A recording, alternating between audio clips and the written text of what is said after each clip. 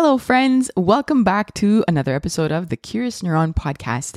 My name is Cindy Hovington and I am your host.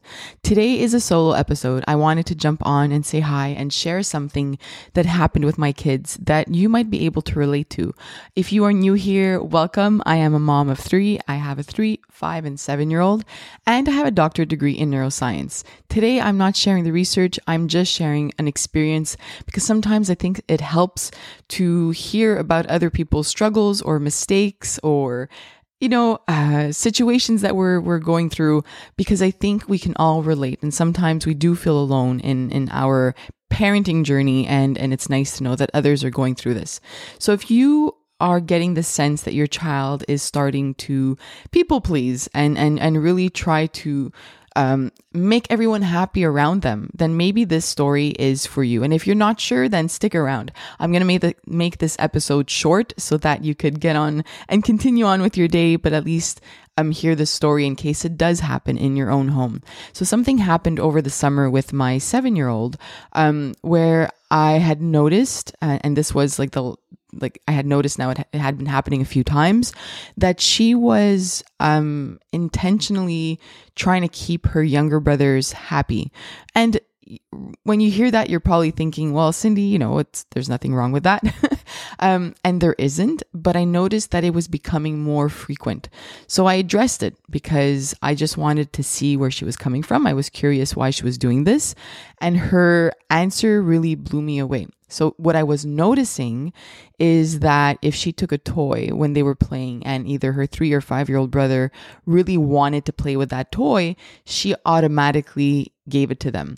She wouldn't cry or get upset. She would just give it to them and not say a word. And I had originally applaud her for this because I said, it's really sweet that you're thinking of their needs, and it's really kind of you, even though you want to play with it, to share it with them and to try to help them in those moments when they're really upset.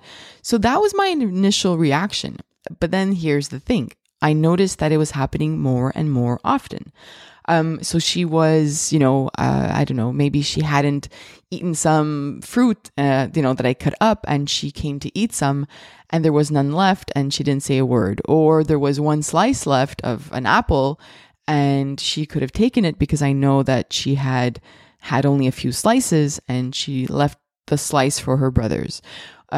Outside, when it was time to do something or be first in line for something, obviously her brothers, like to be first. And then when they weren't first for something, or if they didn't get a turn for something, she would often let them go first or let them have the turn and lose her own turn for something. So overall, I was originally really proud of her. And I told her this. I said, I'm proud that you are able to put your needs to the side and notice that your brother's in distress and upset about it. And I'm proud that you are able to kind of just let go of the fact that you want the last slice and do that. And it was, I want to say, a mistake. But what I like to also see it is we're always going to make mistakes as parents, but we have to reassess and reevaluate and approach these situations, right? So the more I observed, I realized that I needed to reevaluate what I was saying to her because it was leading in a direction where it seemed as if she didn't feel her needs were important. And I did this unintentionally. That was not my goal when I originally said that I was really proud that she was able to put someone else's needs first. But now it's happening way too often. So I did address this with her. And what she said to me was, I don't want my brothers to cry. So this is when I addressed it one day and I said, you don't always have to make them happy. And she's like, I don't like it when my brothers cry. I'd rather help them and help them stop crying. And she said, but Mom, I also want to make you proud. And that's what made me realize that I needed to reassess what I was saying to her in those moments.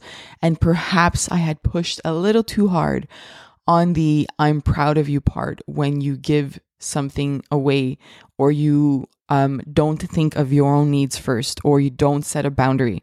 And that's when I reassessed everything and sat down with her and said, we need to kind of talk about this. And yes, Mommy did say that I was proud of you when you would do that, but your needs matter too. and your needs and what makes you happy. No one else will do this. Have you noticed that your brothers, albeit they're very young, have you noticed that when there's one slice left of an apple or a piece of cookie left or whatever it is, they're taking it for themselves? They're not thinking of you. They're not there yet. But what I want you to realize right now is that you matter too. So what we're going to do now is, when you're in this situation, if you really want something and it's going to make them cry, if you want to set a boundary, if you don't want them to take the toy that you're playing with and you know it's going to lead to them being upset and crying, it's okay. It's okay for them to be uncomfortable with you saying no. It's okay with them crying because they really want what you are playing with. It's okay. You don't have to make them happy. It's not your job. And we sat there and had this conversation, and we've had this conversation multiple times now. And now she's learned to reassess the situation. If it's just a random toy that she happened to take and she doesn't really care about it, then she assesses her needs first and says, no, this is okay. I'm ready to give it away right now. However, if she just grabbed a toy and she really needs that toy to integrate into her pretend play, for example, then she has learned to say, not right now, I will share it with you, but give me a couple minutes. And that has been a huge learning moment for myself, because it's something that I do say very often, right? That our children need to know how to express their boundaries for their body, for play, for their needs. They have to learn this. But sometimes as parents, we unintentionally do or say things that lead to the opposite of what we're trying to do.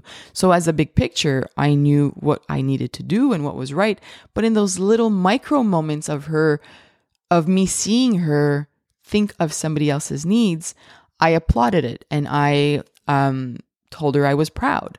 And there was nothing wrong in that moment. But then those moments became happened more often. And then that message of, I'm proud of you when you think of someone else's needs, became louder. And my bigger message of setting boundaries and thinking of your needs, that disappeared without me realizing. So it comes back to, being a parent. We can never do everything correctly. We'll never be perfect or not make mistakes. But sometimes we need to readjust. We need to evaluate what's going on with our child and really readjust what we're doing. And if we power through parenting for the first 16 years of our child's life and never readjust how we're speaking to them, never readjust how we're spending time with them and connecting with them, never readjust how we're approaching school or how we're helping them stay motivated during homework, then that is a mistake. We need to always take the time to readjust and reevaluate what we're doing, what we're saying, if it's working, if it's not. Kind of like running a business. Remember, there was an episode, and if you haven't heard this episode, I encourage you to go back and find the episode that's called, maybe I'll put it in the show notes, but that having kids and parenting is almost like running a business. We need to have goals and strategies and reevaluate and see how, if we're understanding each of our employees' strengths, right? That would be our kids. We do need to take the time to do that.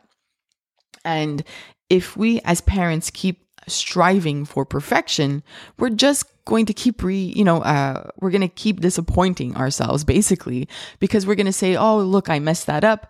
Why did I do that? I feel like a failure as a parent. And that's not going to benefit us. It's not going to help us continue this parenting journey and realize that it's okay to make mistakes. So I really encourage you to take a moment this week or this weekend to step back and evaluate yourself as a parent. What's working? What's not working with your child?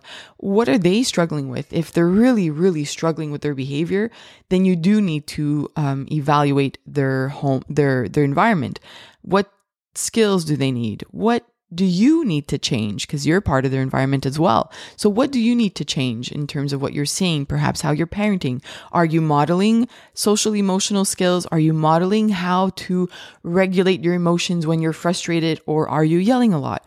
All of those things, if you say, yes, I am yelling a lot, or no, I'm not modeling social emotional skills, It's not a failure.